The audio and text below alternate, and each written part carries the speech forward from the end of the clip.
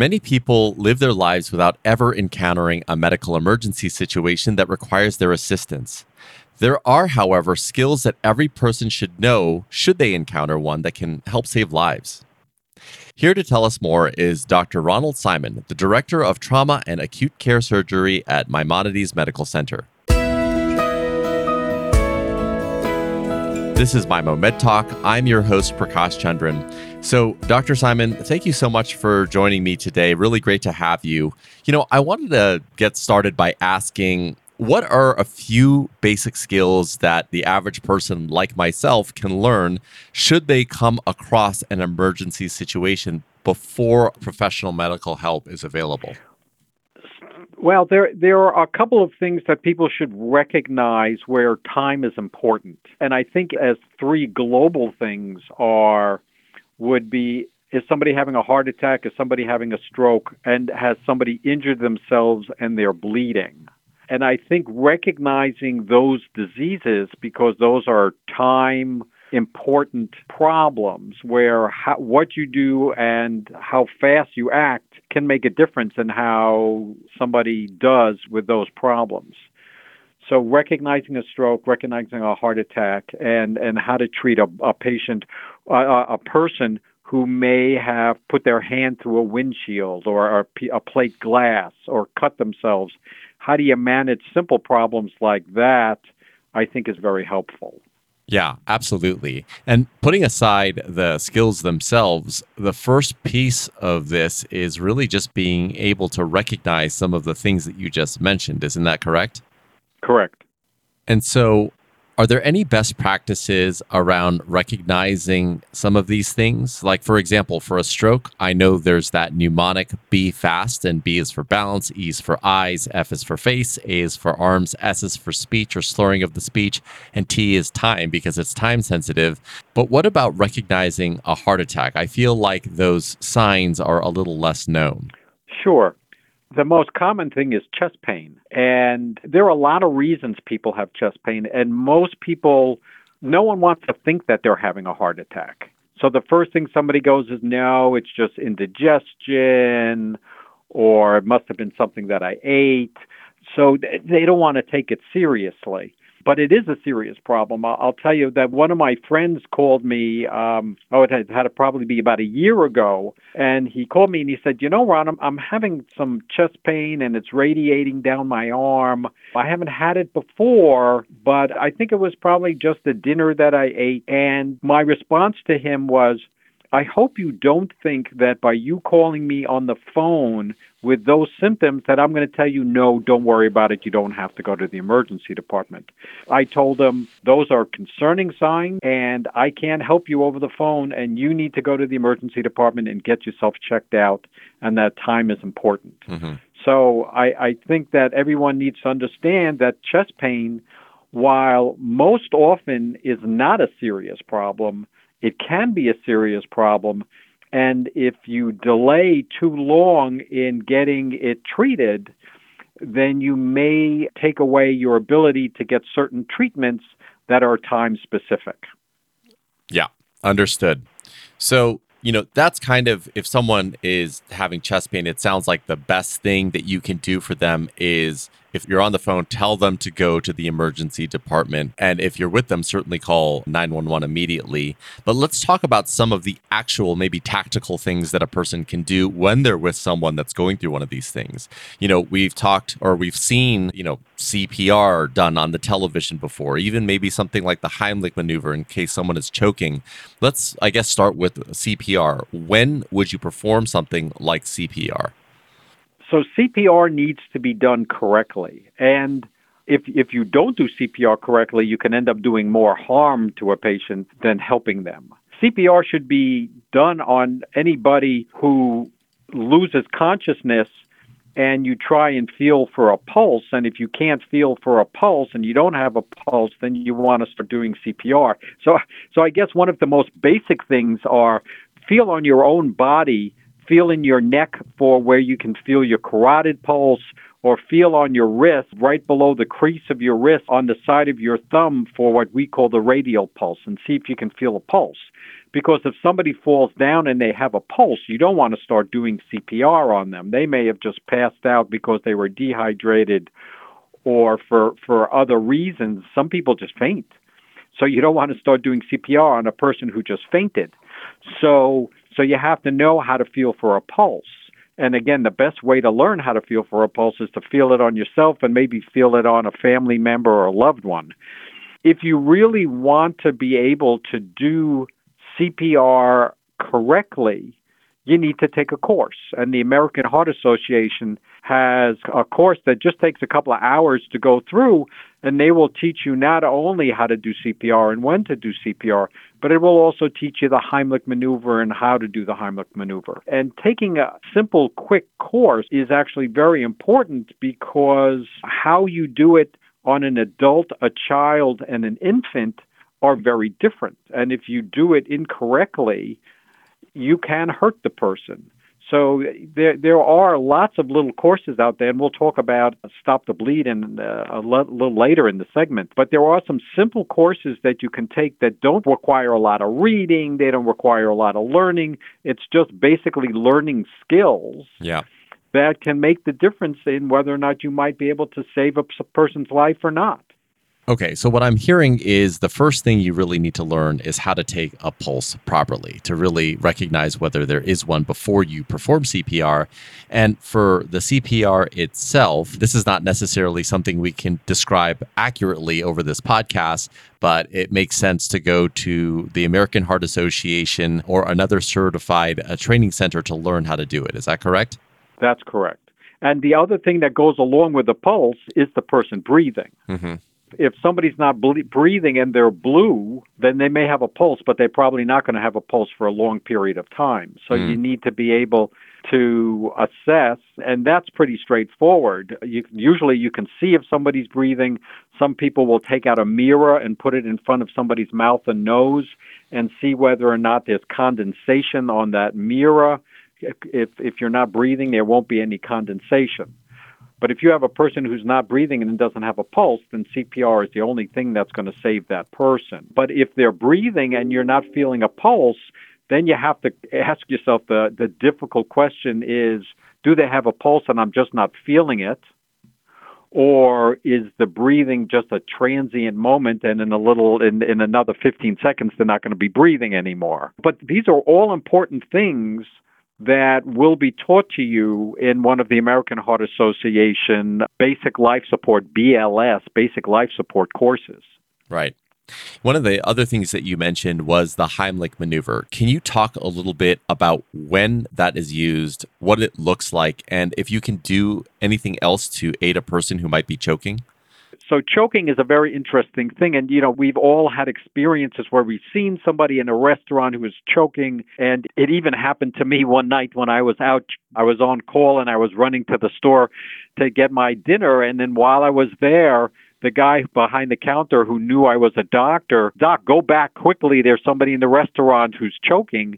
And indeed, somebody was choking on a piece of food. And I was able, just with simple swift pats on the back or really slamming a person on the back, I was able to dislodge the food and the patient did fine. The person did fine. So recognizing that somebody's choking, which is classically somebody wide-eyed and holding their neck saying, "I can't breathe, I can't breathe, I can't breathe." And in those circumstances, they probably inhaled something into their windpipe and not down their esophagus.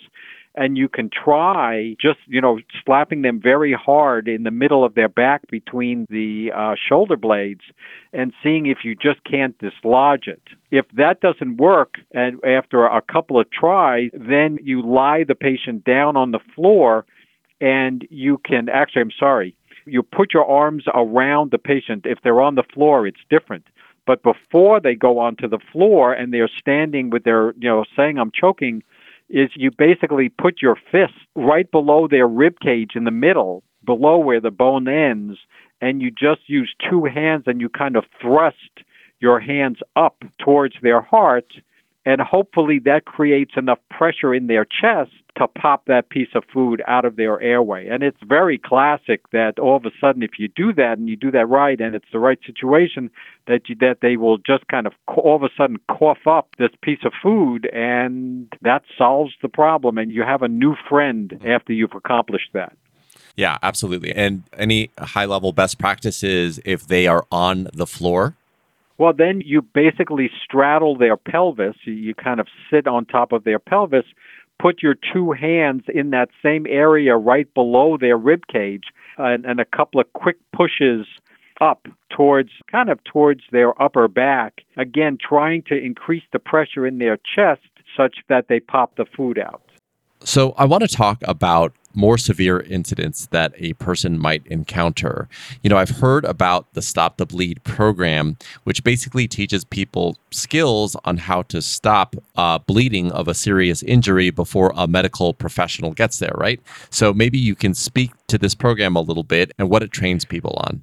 So this is also a 1 day, it's probably a half a day program, just a couple of hours where we sit with you in a classroom in a group setting, and we talk a little bit about what's going on, what kind of injuries create the bleeding, and some very simple steps that you can use to stop bleeding. And sometimes it's very simple, where if somebody cut their wrist, or again, the more common thing is somebody was closing a window and they pushed on the pane of glass, or they got pushed into a pane of glass and they cut their wrist or their arm and there's bleeding. The first thing that you can really do, that may be all that you need to do, is get a piece of cloth and put pressure on the wound. And if you can stop the bleeding by simply putting a piece of cloth over the wound and pressing down on it, then you've done all you need to do, and you just keep doing that until help arrives. But sometimes the wounds are too big, or it may be a car accident or an accident in a train station, or God forbid, or bombing or something along those lines, where there's no way that you can just put pressure on a wound. And in those circumstances, you want to think about putting a tourniquet above the injury. And that's also a relatively straightforward thing that can be done within a few seconds that may save a life. And one of the things during the Boston bombing, there were a group of people that had bad injuries, and bystanders put ties on, belts on these people, and were able to stop people from bleeding to death until the EMS providers arrived. So it's something relatively simple, like, as I said, like a tie or a belt, where you put it around the limb above the injury, maybe 4 or 5 inches above the injury, and then you just tighten it down as much as you can until you see the bleeding stop. When emergency medical services get there, they have special devices called true tourniquets, medical tourniquets, that they can put on that are a little bit more sophisticated, but they do the same thing. They just create so much pressure on an area that it cuts off the blood flow and stops the bleeding from the injury. Yeah, that is a really helpful explanation. But if I'm understanding you correctly, the most important thing that people can do if they want to learn the dynamics of how they can help people if they come across these more severe situations is they should take the Stop the Bleed program, and that is training from the American College of Surgeons. Is that correct? Yes, and I've taught the course multiple times. It's very easy. And one of the beauties of the course is, even though you practice the skills on mannequins, just practicing it on a mannequin, sometimes the people have a difficult time with the whole concept of putting on a tourniquet or putting pressure on something that's bleeding. But the simple act of doing it on a mannequin gives them the confidence that they can do it on a real person. So there's really a lot to be said for going and taking one of these Stop the Bleed courses that are offered around the country. Okay, perfect. I guess this is related, but let's say someone comes across a situation where there is a detached limb, even something as small as a finger. Are there best practices that you can share around how one might preserve that limb to ensure its best chance of being reattached? Well, it's a fascinating question. I'll tell you, most people who would walk upon a scene when a limb is severed would just freeze in their tracks. And I would say that I know medical professionals, when they come upon a scene like that, also, stop in their tracks. So you shouldn't be surprised or dissuaded from doing anything just because you have a momentary pause. Right. But there's not much that you can do to the actual limb that's been severed, other than keep it out of harm's way from further damage. But what you really want to focus on is keeping the patient who just lost that limb alive. And it's all about stopping the bleeding. I would leave any part of the limb that may be removed from the patient, I would just leave that alone and concentrate on saving the patient's life.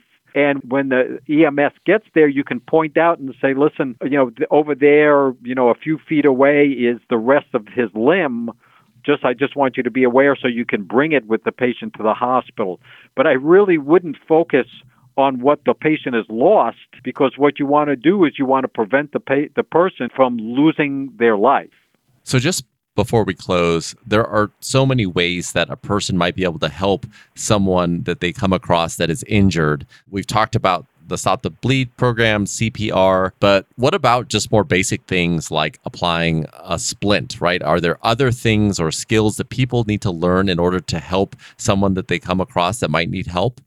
Boy, I'll tell you, if it's not as severe and you're thinking about putting a splint on a patient, I would probably argue just leave the person alone until EMS gets there, because you don't know that you might do more damage moving a broken limb trying to put a splint on than the injury itself did.